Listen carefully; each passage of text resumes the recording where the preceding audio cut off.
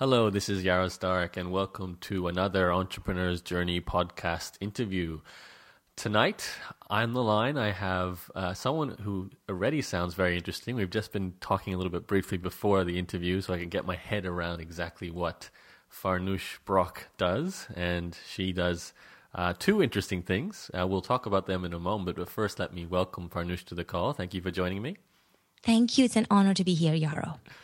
So Farnoosh is, as I just asked her, known for two things, which is we were talking about the phrase exit strategy, and normally that means when you sell your company, but in this case, she's helping people exit from the corporate world to really discovering their passions and succeeding online and building an income stream around that. So that's number one. And then to totally flip it around, she's managed to find herself known for the green juicing niche and helping people in that space. So both areas you're having success online with and building an income online with, Farnoosh, which we should definitely dive into in a moment. But first, can we go back in time and look into your past? And in particular, you're Persian, aren't you? Yes, I am. Okay, I have a friend who's Persian. I know it's Persian and not Iranian, to be accurate. He left the country. I'm fine with either. You don't mind either? Okay. He left the country when he was quite young and has an amazing story regarding just getting out of Iran. Do you have something similar to tell? Do you want to hear the story? I'd love to hear the story. Yes. So everyone that you meet that has left Iran has some story. We are scattered all over the world. And so we left when I was 11 years old. And it was in the middle of the war when Iran and Iraq were having this 8-year war over absolutely nothing. But it was very disturbing to the citizens. So we left with my family to go to Turkey, which was the only country that did not require Iranians to get a visa. So we could go there. And we went there for a 2-week vacation. And we never went back. So, yeah, my dad decided we're not going back. He was very, very stressed. It was really hard. I mean, there were like nightly bombings in Tehran where I lived. So it was a serious situation that none of us can fathom, including myself right now. But, we left for a 2-week vacation. Couple of suitcases, my pregnant mom and my brother and my dad, and we left and we never went back. So he went back and kind of like cleaned things up a little bit and, wrapped up our whole life. And then we started life in Turkey. We lived there for 3 years, moved around a lot. And I wish I could say it was glamorous. When you look back, it sounds like that, but it was very hard. 3 years for my family, very, very hard. And then we moved to the U.S. And the reason we moved here is because my dad used to live here when he was studying, and my mom did to some extent too. And then my grandparents were here, and my grandfather was very sick. So it was a good way for us to come here, and then we stayed. We stayed, and we started living in the U.S. I have to know how you survived in Turkey, because it does sound amazing to just arrive with suitcases. And I know that's a common story for immigrants, certainly, Yes. Go back 50 years, 60 years. Yes. Even my own parents, but I can't even fathom what it must be like to land in another country with no identity there whatsoever. Yes. You've given up your citizenship basically to be immigrants like that, and then you have to make a living, find a place to live, healthcare. How does that all work out? It was hard. And the language, we did not speak the language. So on top of that, Turkish is very, very different from Farsi. It was a lot of fortitude. My dad had a lot of vision, a lot of fortitude, and my mom did too. And I think that this shows you that when you put your mind to something, you can absolutely do it. We survived. He spoke English, of course, he studied here. So he got a job teaching mathematics, which requires very little of the language. If you think about it, it's very common in all languages in the world, at a private school, so that my brother and I could attend that school. And so that sort of paid the bills, a very, very simple life. And then my brother and I had to learn Turkish and then German, because for some reason they taught German before they taught English, and English at the same time. And it was really, really interesting. The first few years were interesting. But, we were so happy to not be in Iran and not be in the middle of a war and have some sense of freedom, even though we really missed our family. Iranians are very, very attached to their families and extended families and their friends. And so very lonely years. But We made it. So, And you were 11 years yeah. old when this happened? Yes, I was 11. Okay, so then Yes. you 3 years, and then you're off to the States, was it? Yes, And yes, so correct. you're arriving at 14, and do you know English by then? Well, I thought I did. I thought I did. If you ask me, I'm like, yes, I speak English. I speak very well. Well, I spoke to get by. Culture shock was very big, especially in an American high school, if you can imagine it. Because even in Turkey, we still had uniforms and a lot of discipline, and I was used to that. And then you come to the American high school, and it's a different world. So culture shock was worse than language barrier. But it was really hard. Now you're making me think back about all of that. Well, I can imagine an Iranian popping into the set of Glee. That's what I'm thinking of right now. And because, Yes. Glee is the typical American high school. I don't know if it is, but maybe exaggerated. It is. It was hard. It was hard. I cannot tell you how many times I was asked, where are you from? Back then, it was just so unusual because I was in South Carolina. It's on the East Coast of the U.S., so they didn't have a lot of people. Like, it wasn't like New York or California where they had a lot of immigrants. And I didn't really want to tell them I was from Iran. So that whole identity growing up, now I'm really proud to say it. I'm proud of my heritage. But back then, I would sometimes say I'm from Turkey. Sometimes I would try to not answer the question. It was really hard. I hated high school, like most other people. Okay, so you blossomed after high school? Is that what happened? I think so. College was good. I studied electrical engineering because my dad said that's what I should study. And that was really hard, but I did well. And I was on top of my class, and I was just, starting to really get to know myself and have some confidence. Have some confidence for the first time that I can do this, because I could see other people having such a hard time, and it wasn't easy, but I was thriving. I was doing better every year and finding things that I wanted to do. Our life was getting better, living in the US year after year. Every year it was getting better. And I was just so grateful. That's the thing. The gratitude makes everything look even better because you remember where you came from, especially the closer you are to it. So I've just, started seeing life getting better. Then I had a job. We finally got our green card. Mm-hmm. So I was able to have a part-time job first, and then a full-time job and internships and all that. So yes, we definitely made it. And we've all come a long way. I think it makes for a good story. Okay, so you entered the corporate world after that, I'm assuming, because you obviously now help people get out of the corporate world. So you must know what it's like to be in the corporate world. Is that correct? Yes, but not directly, Yaro. I went to work for a startup at the beginning. Okay. And I know you have some interest in startups recently, right? Okay. If I know correctly. Yes. So I went to a startup that was doing fabulous. But a month into it, they announced that they got bought out by a huge semiconductor company in Silicon Valley, and all of our dreams were dashed. And it was funny, but I stayed on. I was there for 18 months. So I had some startup, really, really small company experience before I went to a huge Fortune 500 company. And that was still a good time. I think I missed the boat just like by a couple of years, the whole stock shooting up to the roof. But it was still very good. It was still a very good company. And I really did have a good career at the beginning. I do want to say that. And I do want to say that I don't think corporate world is bad.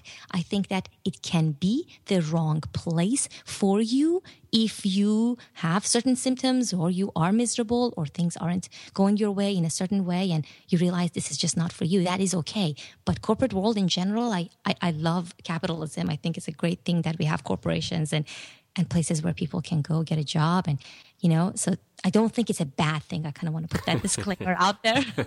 Yeah, you're putting it out there. I can see it's like, yes. Don't want to burn bridges. I'm curious, though, like you must have had, I guess, pressure, or at least an expectation, or correct me if I'm wrong, maybe, I don't know how inherently entrepreneurial Persians are. So was the pressure more to get a job? Like, it sounds like, go to high school, go to university, get a job, build a career. Is that what you were feeling from your family? Yes, because you know what? When I look back, I think that is how we define success. Because any other way, it just doesn't seem like it's possible or practical. I mean, in the Iranian culture, you may notice from your Persian friends, basically they consider certain professions as successful and, a privilege to go into that. And parents always push their children in that direction. So engineers, which is what I studied, doctors, lawyers, professors. Those are pretty much the professions where if you tell other Iranians that's what you do, that's, very well respected. Doctors and surgeons are number one. And it's really, really hard because there is artists in these children. There is creatives, there is writers. And it's really hard to to kind of blossom into that or have your parents' support. And I try not to really blame them because I think it's cultural. So my grandfather studied in France. He was a physicist. He wrote books. He was very, very smart, very well regarded. And to him, math was the center of the world, right? So I think it's just cultural. So you're right. The expectation was to have top grades, high school, college, and then get a really respectable job with a respectable title and, just have a life that kind of shows and reflects that success. Right. So it sounds like obviously you would have seen your parents working very hard just from the immigration process and trying to survive in other countries. So you probably would have had a pretty good work ethic, I have to imagine, from the beginning. Yes. Where did this lead to leaving the corporate world? I can only imagine you sticking to it forever, and you should still be there. So you're not, though. Yes. How did that all come about? No. It took a lot of guts because I was very unhappy. 5 years, 6 years into it, I started wondering what I'm doing here. And I constantly wanted to climb up the ladder because I'm very, very ambitious.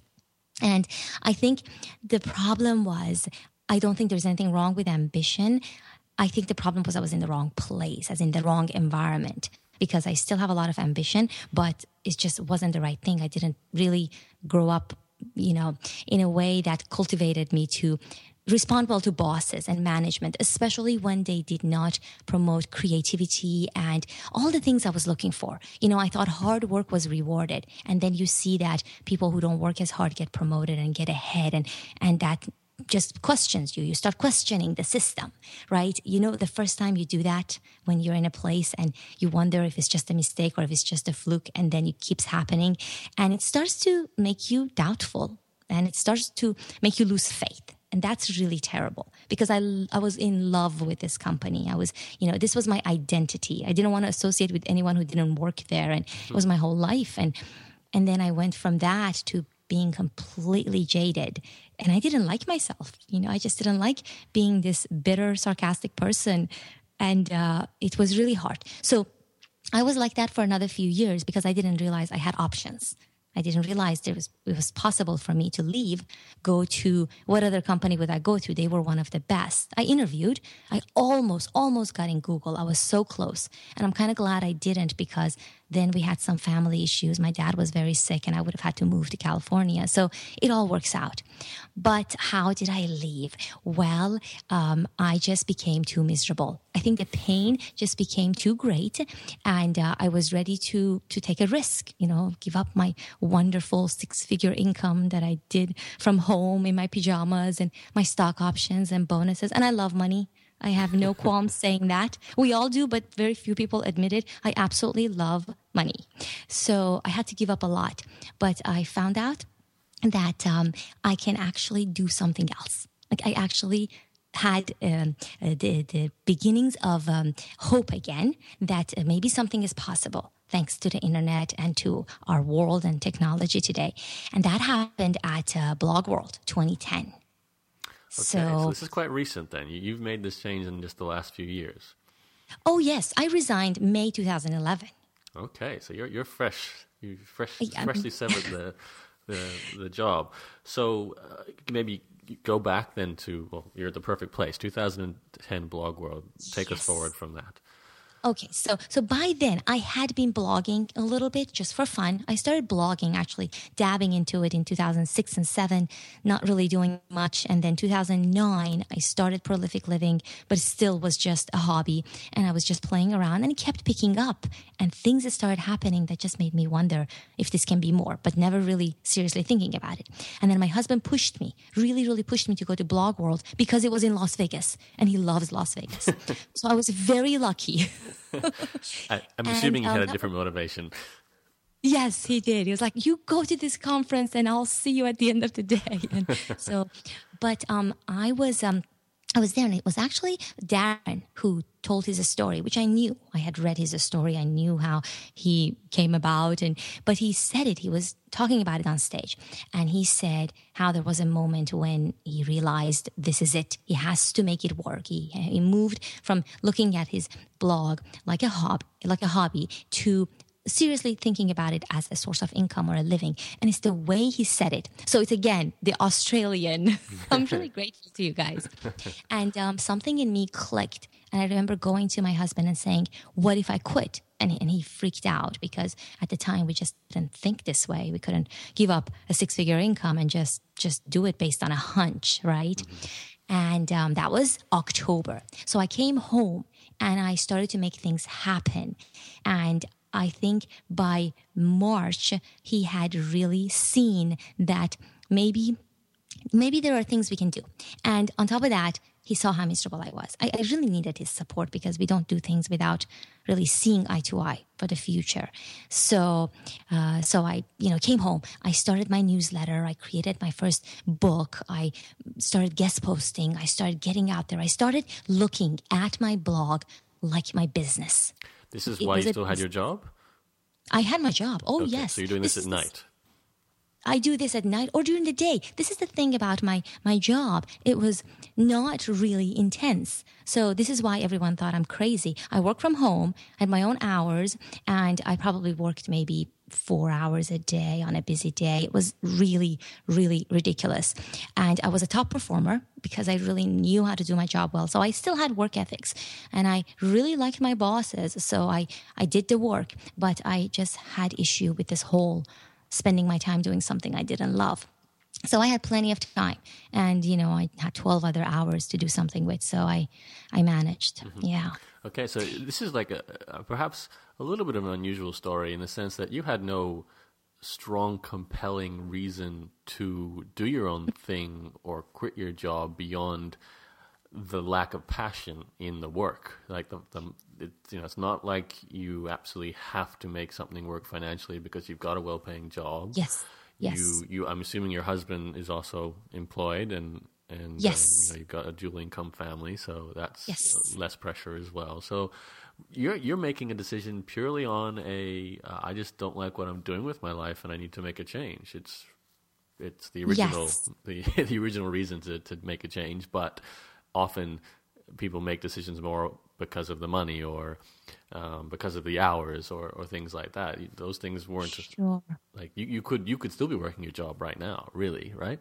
I could. I probably couldn't, because I put in a lot of hours right now. So I probably couldn't do that. And I see what you're saying. I think to people who haven't gone through this, it's really maybe something I could be doing, or it just doesn't make sense that I gave it up, or maybe I had it easy. But I think if you really put yourself in the mindset of someone who's I was in corporate 11 and a half years, and to really be so attached to the lifestyle and the income, I made a lot of money. I had, really, really nice income. And to be able to really walk away from that, even though we are surviving just fine because we have another income and now my business is making money, I think that alone, that was one of the hardest and easiest things I did. It was a huge shift. And I think if you can make that, that's great, because your passion really deserves that. But I just wanted to put that out there. It was interesting transition for me. Which is what I like to talk about. Can you talk, what was your main goal then with this project? Obviously listening to Darren and you had a mental shift to making it into a business. I'd like to know what what was your initial goal, especially at the point of quitting your job? Yeah. So it was not to waste my life. Okay, I know that sounds really dramatic. That's a pretty but big it picture. really was. Yeah, no, it Well, I thought really it was. might be like make 10,000 a month from my blog. Something very I tangible want to and make specific. 100. I want to make 100, and I will.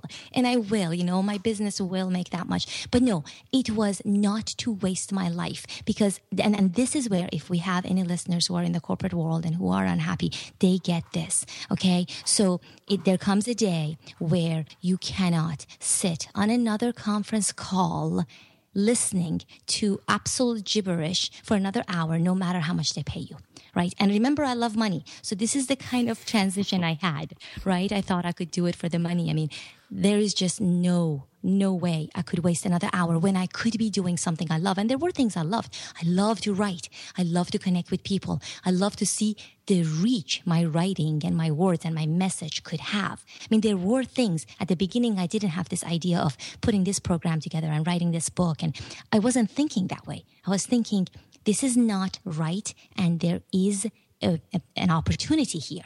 There's a window of opportunity here for me to do something else. And my life is not eternal. And it's all of those things, when they click and when there is enough pain, you make the decision. So I wasn't just moving away from the pain. I was also moving toward pleasure, if that analogy makes sense. Mm-hmm. And the pleasure was doing something I absolutely loved. I had found something which was giving me a taste of happiness again for work, which you forget when you're in a miserable job. You can be happy when you work, and you can be happy when you work very, very hard if it's something you love to do.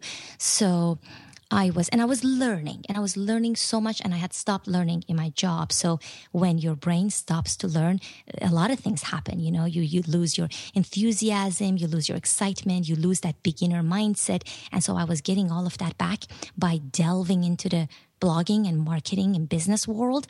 And I didn't have any of that in the corporate world. So it was a lot of transitions. Does that help you? Does that help? It does. And I want you to continue the story. So how did you realize all of this? Take us through the process, especially the timelines. I really like timing this. So you're in 2010 blog world, then what happened next? Yes. So October was 2010 blog world. I came home, and at the time it was just me thinking I'm leaving, and my husband's like, no, you're not. So we were like that for a few months. And I started, like I said, writing my first ebook because I wanted to get something together for my newsletter, for my business, for my, starting my newsletter. And then I started just, studying. Like I started What's getting the subject, Farnoosh, for all of this? Subject. Like what was the niche you chose for your blog, your book, all these things? Yes. So this is the thing. And we're going to talk about like the green juicing niche that you mentioned, which came about quite accidentally, even though it happens to be one of my passions. I didn't have like a specific, I'm going to help this particular niche. My blog was prolific living, and my tagline is smart habits for rich living. So I was really, really, really focused on building habits, building smart habits, and creating a life that you love, which I know is general, but that was where I was going. For my first ebook, I wrote about writing. It was a writing manifesto. Writing skills, writing habits, just writing errors not to make. And I thought that writing, it's the basis of all wealth. It's one of my favorite quotes. And because it applies to everyone, all of my readers are going to enjoy a book on writing. So, which was actually sort of on the spot, but not really. And so that was the first niche I went with, but and then I expanded from there. So really, I mean, you can tell, right? It wasn't like a fully fledged, vision, mission, strategy business, right? So right, which is kind of funny considering you sound like you're well versed in that. Like you have the education to realize I need a target market, I need a problem, I need to help people solve. Yes. Yet you sort of started a bit more generic than that. I started more generic, and I was still figuring things out. So yes, analytically, I understand the importance of that in a business. You're absolutely right. But at the beginning, I didn't want to just rush, and I didn't know what it was going to be. I didn't know what I could offer. So even if I could, see all the opportunities, I didn't know what I could offer, what I wanted to offer. And I wanted to make sure it's aligned to my passion. And at the time, it was just writing. I was just writing on my blog. I was guest posting. I was learning. So I wanted to take the time to really take the time to educate myself, right? And I'm sure it takes a little time to figure things out, right? Once you get into the mindset of this is a business, this is not a hobby right now. I'm not going to write about my day anymore. I'm going to write about something that's valuable to my readers. So I was still working in that. And then I did decide on my first product at the beginning of 2011. So going back to timelines, 2011, I was going to write my travel book. And it was going to be a travel book in the sense that I was going to talk about helping people crush travel fears. Because I would meet people every day who would say, I would love to travel, but I can't. And people who don't want to leave their homes or their pets or anything behind, or they're scared of anything that might happen on the road. So I wrote this comprehensive book. 4 months it took me. And it was my worst product, right? I think it's brilliant, but it didn't do well, which was one of the hardest lessons. And it goes through, crushing all your travel fears, building confidence, worksheets, master tip sheet to take with you, what have you, everything. So I did have the mindset of a product, and I started learning how to create a product. So then back to timeline, January, February, March, I was working on my product and I was laying the groundwork to leave my job, but I didn't know when. And we were thinking after I get my nice big bonus in September of 2011. And then my work put me on this project. So this project I won't swear, but anyway, this project, that was really, really hard for me to do because it had to do with the upcoming layoffs. And I didn't want any part of that. And we were going to Hawaii for vacation. And I was torn. I hated the project. My work it wasn't tolerable anymore. It became miserable. I had to get on these conference calls and work with people I didn't want to and do things I really didn't like to do. So I mustered the courage to go tell my boss I want off this project and I want to work on something where I can give some value. And she had no control over that. It came from higher up. And so we were in Hawaii and I decided to talk to my senior director. And you don't just go up and talk to your senior director if you're in corporate. Just, if you haven't done that, maybe, Yaro, you would, but generally people don't. So I would be in corporate, so. yeah, exactly. And so I went, and by the way, go and tell him, not, thanks for the great job you're doing, but I don't want to do this project that you specifically asked me to do. And that's exactly what I did. And he said, well, basically he said, you don't really have a lot of choices. And then I came back home and I said, you know what, I do. So they put me between a rock and a hard place, and that was it. I walked away. They just, pushed me too hard, and I wasn't going to compromise my integrity and work on a project that I absolutely didn't believe in. So that was the actual thing that happened behind the scenes. And then I kind of gave myself, a month to get ready. So this was end of March, April, getting ready. And I resigned April 15, U.S. tax day. Yeah. Okay, and so you resign, and can you take me to the day you resigned? Do you go home and just keep writing for prolific living? Is that what you did? No, I kept screaming. Enjoy? Yes. It was a big deal for me. I mean, this is a huge deal for me. And this was where, I was doing something where I didn't exactly have the full support of family and people who thought, okay, Farnoosh is off to her next big accomplishment. This was like, what on earth? What is she doing? And I had the full support of my husband, full support. He was fully on board. This is what we're going to do. You're going to do whatever it is that you want to, create here, and it's going to work. So I went to work and I resigned, did it very professionally. And they were very surprised, and I gave my usual 2-week notice. And then I came home and, it took me a while to kind of pull myself together and kind of do the transition and the emotional, exit for me, because I have, a huge network at work. So all the goodbyes and leaving. And so it was just, one of those life transitions where you take time to reflect. So I did that for a week or so. But then at the same time, my product was launching. My travel guide was launching. And at the end of April. And I was very busy with that. So I kept working on that. And then I went to Blog World to speak. So I actually had that lined up, which was very exciting. Blog World in New York, 2011. And that was really good. That was on motivation. I spoke to people about just motivation and how you really can do the things you want to do.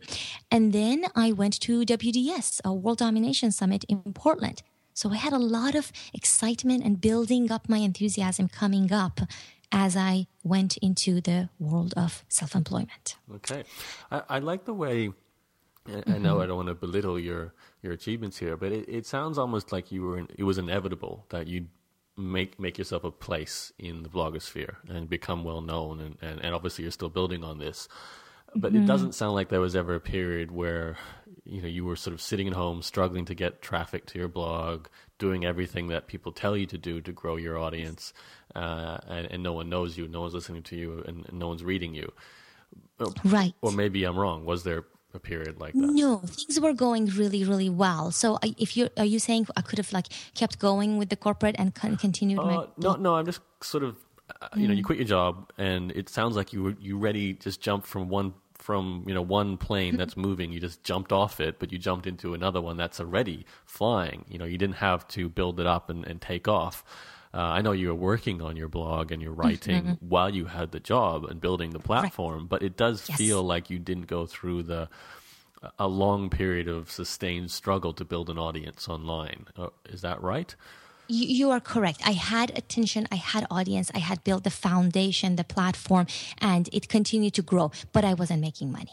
Okay, so just to get really honest. I want to talk about money too, and we don't have tons of time, but it's the hardest thing to do is grow an audience. How did you do it? Why was it so easy for you? Because I wasn't worried about it, I think. At the beginning when I was building my blog, I didn't really worry about building an audience. I was just doing it for fun, and then my passion was feeding into it, and I was building, I thought I was just making friends and having a good time. So when you're doing that, I think that's the simplest answer, when you really take the pressure off and just do things because you really believe this is going to be a message that's worth spreading, that's worth writing about, the way you write your blog posts and the way you connect with people without really expecting them to do a business favor to you in return or something like that. It grows organically. And I had time, this did not happen overnight. So if I started in 2009, it had time to build up and to index in Google. And, I was doing a lot of guest posting. So I think both a combination of time and not having the pressure and being so passionate about it because I had the day job and then I had an outlet. So I think that combination really worked well. Then when I quit, I put the pressure on myself. And that actually, if we continue the timeline, my summer was really hard emotionally because things didn't exactly work. My first product didn't work. My first attempts didn't work at making money. The blog was growing. Yes, the audience was there. The attention was there. And I was getting pretty well known in the blogosphere, for my, from different places, recognition stuff. But the money wasn't coming in. And that's the pressure I put on myself. I hope that answers your question. Yes, if not, please ask me again. No, okay. I understand. Okay. It sounds like you did some good fundamentals of blog marketing. So you maintain your content. You were doing guest writing. I like the way you said you were making friends, which is kind of like you were saying you were just talking to other bloggers. You were probably doing interviews like we're doing now. And you built this platform while doing your job, which is fantastic and like you said, it was passion-based. So, okay, but you're not making money. Pretty big deal after quitting your job. How did you fix that? Right. And that was a hard one. So my travel guide, which I think is still a brilliant product, but it didn't do well. And it taught me a lot. It taught me a lot about how to go about creating products, how not to go about creating them. I'm saying, it didn't make a lot. It still made some money, right? It still hit a little 4-figure income. And I was happy with it. I paid my design fees off. It was fine. And then I started, and I was all about creating products because all my life, I had wanted to have something in my name. I thought, if I can create something, and I didn't think it was possible. But now with the internet, it's so possible. So I was thinking, what am I going to create next? And the next product. Before you tell me your next product, what was wrong with the travel guide launch? Like, what was the biggest lesson you learned? Good question. It did not relate to my audience. And even though I have started to think beyond my list, my readers' audience, I think your audience is really, a lot bigger than just your blog readers. But I think I just misread them. I did a survey. I was, reading comments, but they weren't really coming to my blog to read about travel. Now I know, a year later, I know that they come to my blog to learn about confidence and motivation and building self-esteem and overcoming fears. But a lot of my audience wasn't interested in travel, and I just misread them. It was just, I missed it. I missed the mark with them. And it didn't do well. Okay. So I still had them following and coming on board and, grabbing the writing manifesto and reading my blog post. But I just really missed the mark on that. And it took me a long time to admit this, but I'm perfectly fine admitting it because I really believe, just like when you really put your heart and soul into a product and one day you're going to find the right market for it, I really believe I just didn't have the right market. Okay, so how did that take part of the next product? You must have... So then, yeah, Go ahead, please. I was just going to say you must have learned that lesson so you didn't make the mistake twice. Yes. So the next product went much, much better. I started focusing on another passion, which is really health, natural way of reclaiming your health, your energy, your vibrant self. And this is where I started basically getting a little creative. I do a lot of yoga, but I'm not a yoga certified teacher by any means. And I've done a lot of different exercises and aerobics and cycling and kickboxing all my life, right? Combination of different things. And I wanted to make this accessible. My whole thought was, how do I make health accessible to anyone? From my 20-year-old inflexible student to my 65-year-old reader. How do I make it so accessible that they think that's what I want to do? And how do I make it accessible so that the busy professional has time to do it? So I came up with 10-minute invigorator system where I did these 8 videos, and it's all a combination of yoga, breathing, and movements, body movement. But I didn't call it yoga because I didn't want to scare people away, even though, you don't think yoga is a scary word. It is for people who are not familiar with it and for people who think you have to be a flexible gymnast to do yoga. So I created these 10-minute segments where you could do it at home, where you don't need any equipment, you don't need any experience. I modified it for them. And at the end of that, you have energy, you have, just a little more flexibility, you have just, had a few beads of sweat, and it's possible for anybody to do it. And that one did so well. I mean, it was so popular. Why? Like, I don't see, like, to me, they both sound a little bit left of the center when it comes to the subject of your blog at the time. Because you weren't talking about health for every article on your blog. It wasn't a health blog, was it? But then you're selling a health product.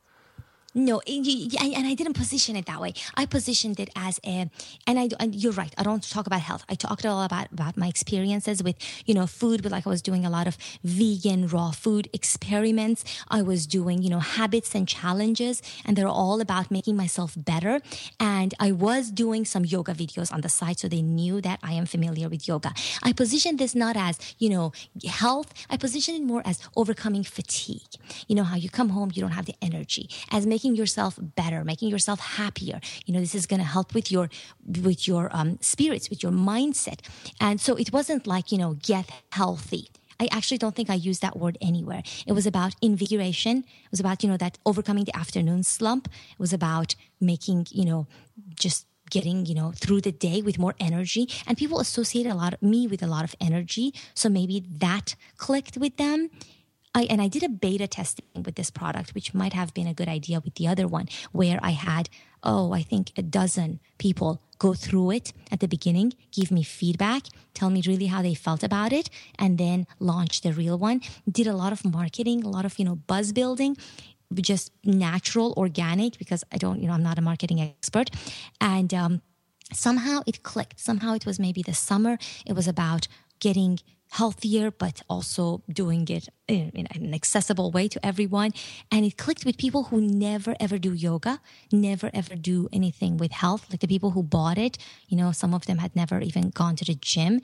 So I think maybe it made it possible for people to do something they hadn't done, just gave them another glimmer of, moving in the right direction in their life.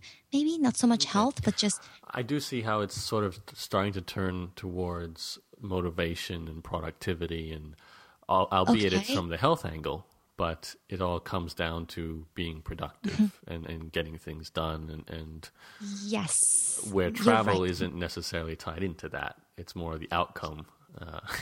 It's something maybe you should be selling on the back end when people have already succeeded, and now this will be how you travel. But I know it sounds like, okay, you learned a lot from the first launch, you did the second one better, but I do get the feeling it's still a little bit of, I like this subject. I know people are responding in some way to this subject area. let's make a product and see if it does better. Is there a little element to that? Yes. And you said something about productivity. I think it was a lot around time management too.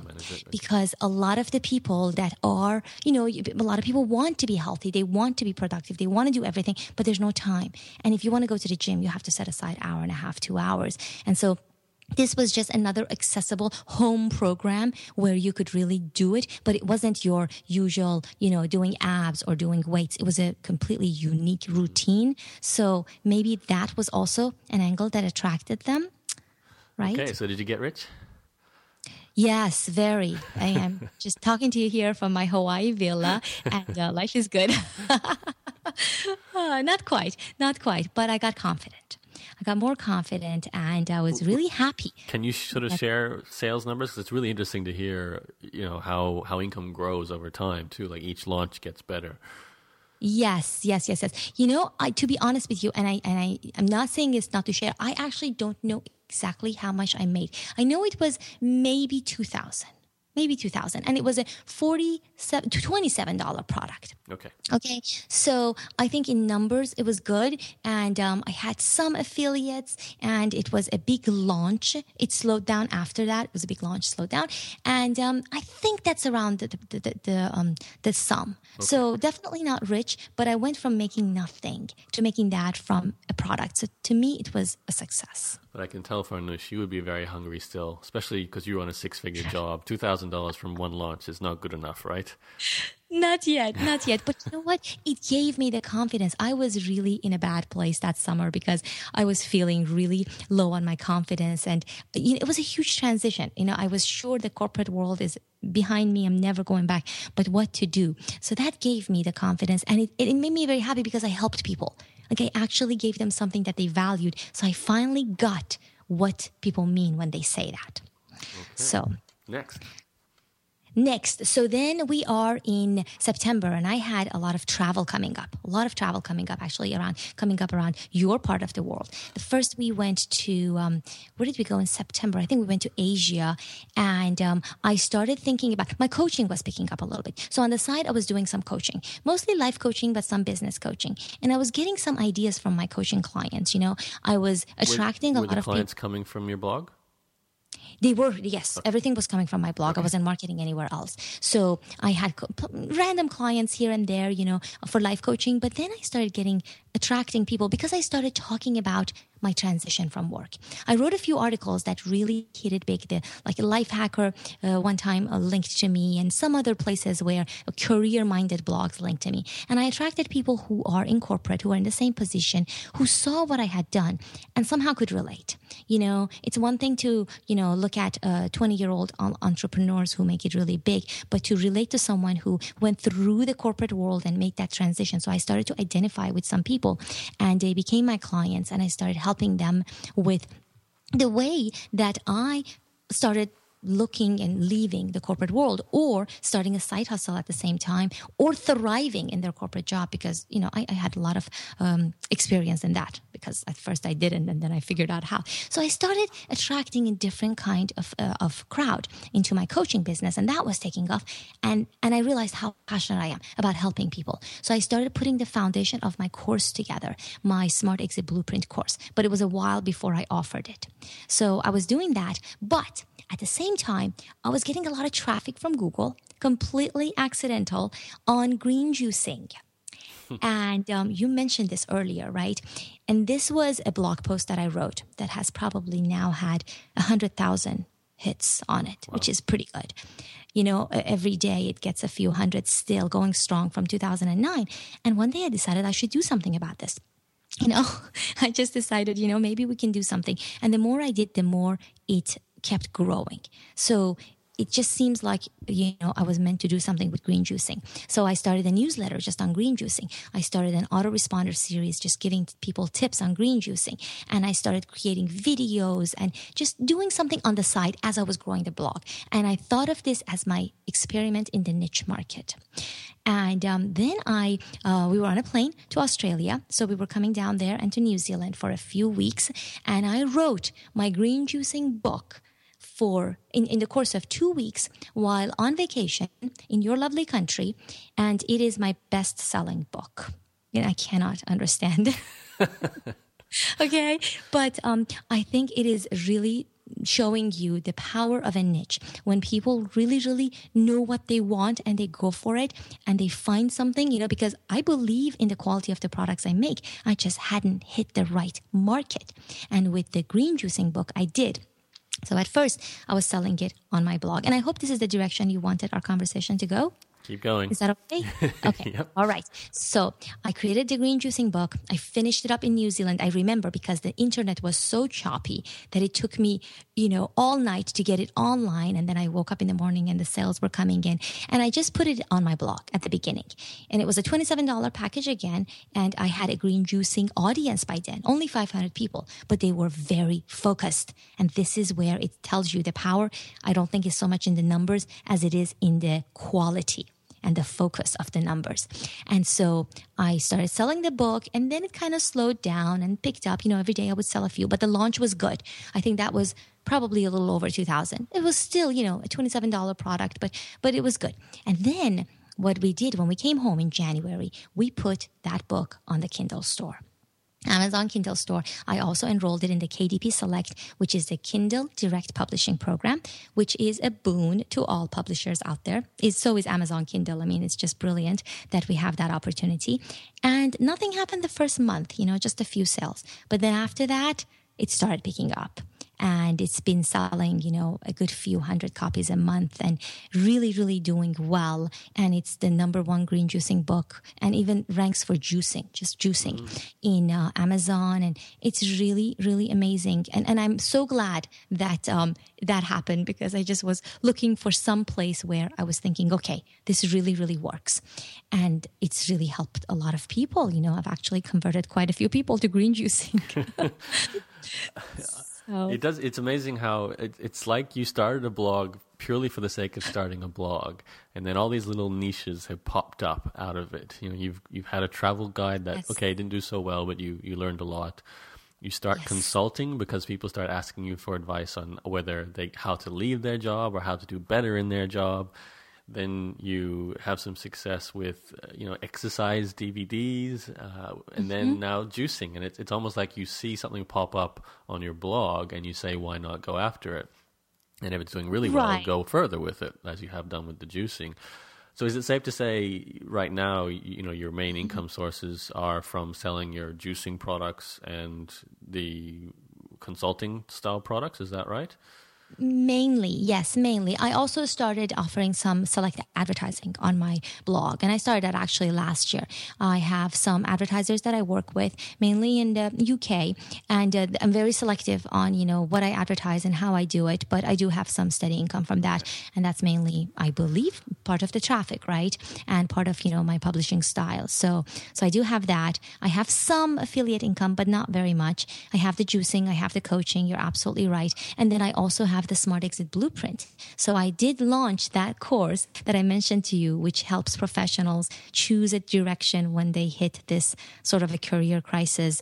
And it's not necessarily out of the corporate world. It's really out of a miserable job. So if they want to stay, I help them find the right place in the right company.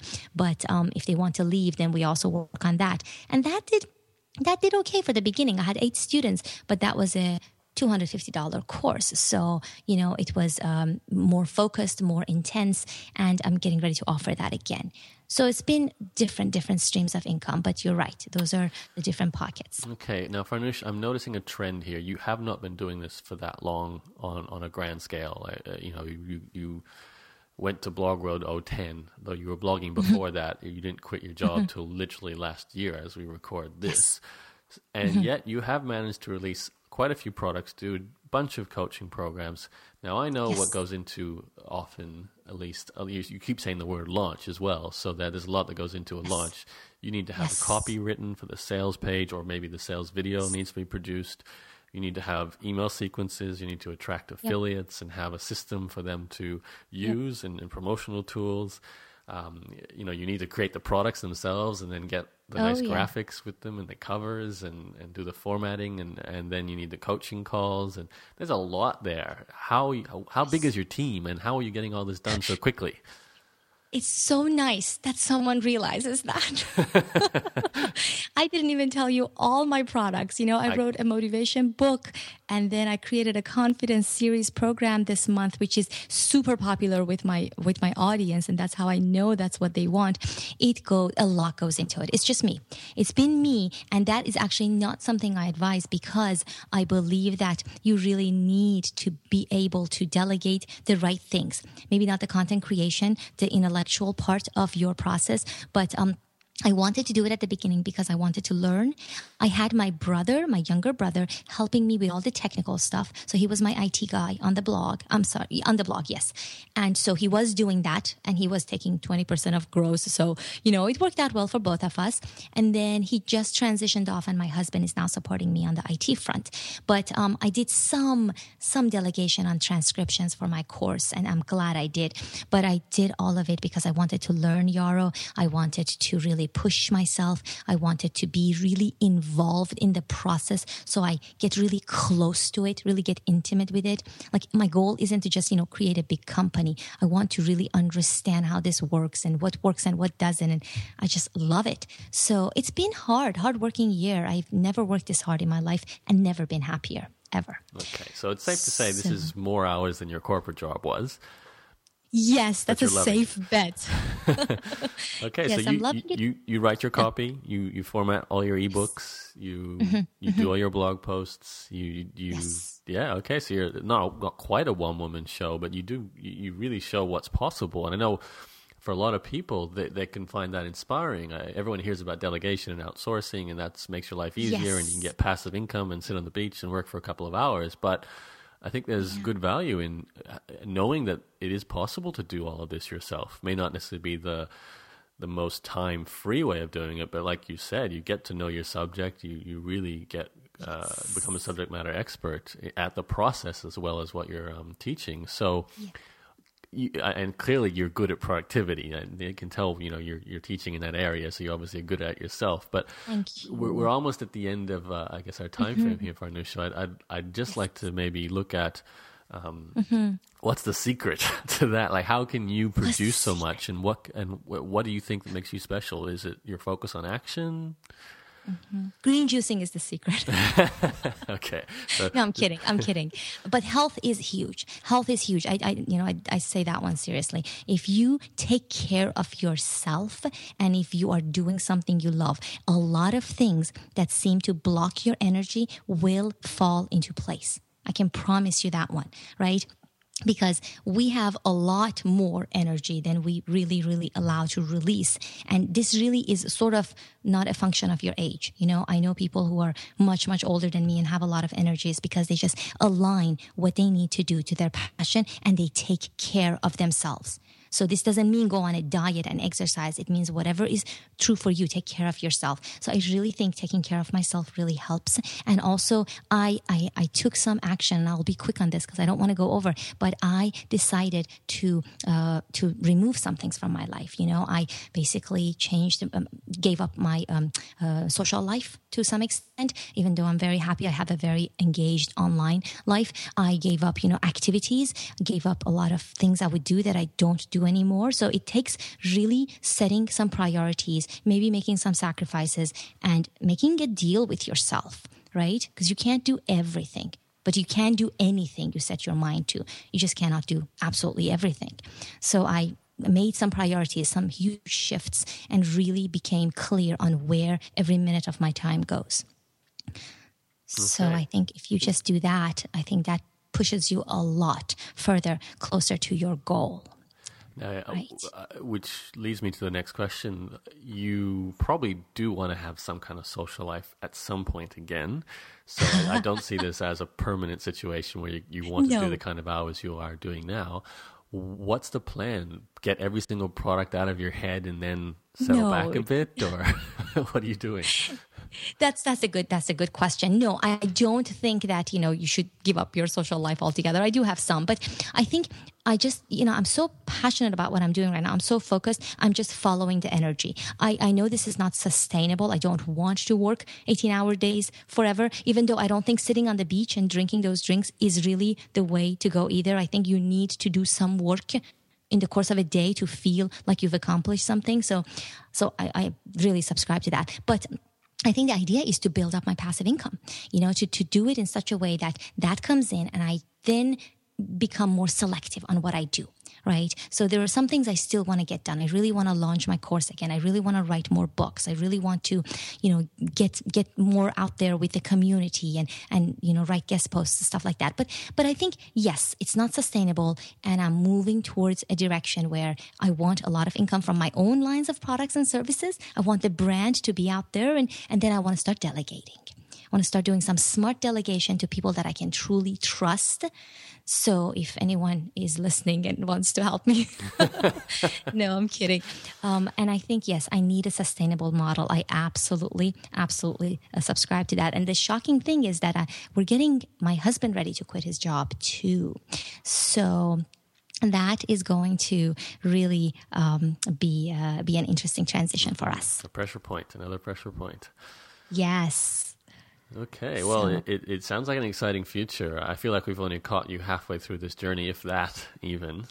But thank you. If anything, you point out and demonstrate what you can achieve in a short period of time when it comes to establishing a platform and a brand and your name out there and leveraging that in all kinds of niches. And to be honest, it sounds like I know you're doing surveys and you're researching what people want, but I get the feeling like you just pick subjects you're interested in and have something to teach about and yes. Then go find the customers. So that's a wonderful way to do it if you can, because you always get to indulge in what you're interested in at the time. And you make the time and have the energy to keep producing, which is amazing, because I know I personally get a lot of ideas too. Like I've got an article on my site that's doing really well for buying and selling websites, and I could go and create a list on that and a course on that, but I go, you know what? I just can't focus on that because I'm focusing on my startup. Yes. So absolutely. I'm impressed how many things you can get done, Farnoosh. Absolutely. So. No, I think, thank you. No, I think you have done quite well for yourself, Yaro, and we are very, very honored to have you as part of our community. But no, I think it's really possible. You just have to really get clear with yourself and really get focused. I think I don't really consider myself a big success. I really, always look for bigger and better. But I think, you can. I really, really hope that your listeners take away a lot of hope that whoever they are, wherever they are in their life, they can totally create something and it starts to build on itself and you get support from people you don't even know. And it's an amazing opportunity we have. So you really have to take advantage of it. Farnoosh, let's end with one last question, which is probably the most relevant for your stage at the moment. If there's a person listening to this and they are considering quitting their job like you have done, what do you think are the most important things to have in place at the point of quitting? Do you think it's, I don't want to answer the question for you, but I know most people are worried about the money side as the first part. Of course. A big nest egg saved up, do you recommend that? Or something else? Yes, very good question. And I totally get the money issue. I work with that all the time. I think it's really important, first of all, to know why you're quitting. This is the first exercise I go through with everyone, because you may think you know why, but you don't know, because you don't want to recreate the conditions that brought you here. So when you're really clear on why, then you start creating the direction you want to go. And yes, you have to have your financial house in order. You have to be out of debt. You have to have some sort of income coming in, especially if you need it. Some households can do without, but you have to have some of that in order. But I think that's not so interesting as what it is that's moving you away from your job and what you want to do. Because sometimes you're just bored and you need to just switch things up. But if you really have a drive to do something else, that's the exercise I would do, a self-examination, if you would. Ask yourself why you're really quitting. So once you figure that out, yes, the financial house has to be in order. How much? That depends on your condition, on your lifestyle, on the changes you're willing to make in your lifestyle. But I think the more important thing I want to draw everyone's attention to is, why are you quitting? Why do you want to leave? And it's a very hard question and no one wants to answer that. But I think that gets you to, that gets you closer to your path, to your true path. that hopefully gets you to where you really want to go. Okay. Thank you, Farnoosh. Websites, where can we find you? Prolific Living, prolificliving.com. That brings you to me. You can contact me. I answer every email, and I would love to connect with your listeners. Yaro, thank you so much. I'm so honored that you took the time to speak to me today. Oh, thank you for coming on and sharing the story so far, Farnoosh. And I wish you good luck. And I'm sure that we're going to be hearing so much more from you because you get so much done. So it's got to. I'm sure there'll be a baking cookies ebook that I want to get a hold of at some point. So you get a free copy. Thank you, Yara. You're too kind. Thank you so much. Okay, everyone. So check out prolificliving.com for more from Farnoosh Brock. And obviously there's green juicing if you're into that, or want to quit your job if you're into that, or exercise or motivation or travel. It's all in there. And if you want more interviews like this with Farnoosh, other entrepreneurs like her who have quit their job and started some sort of online business, please head to my blog, entrepreneurs-journey.com, or Google my name, Yaro, Y-A-R-O, and you will find all the podcasts like this one. So thanks again, and thanks, Farnoosh, and we'll speak to you on another call very soon. Bye-bye.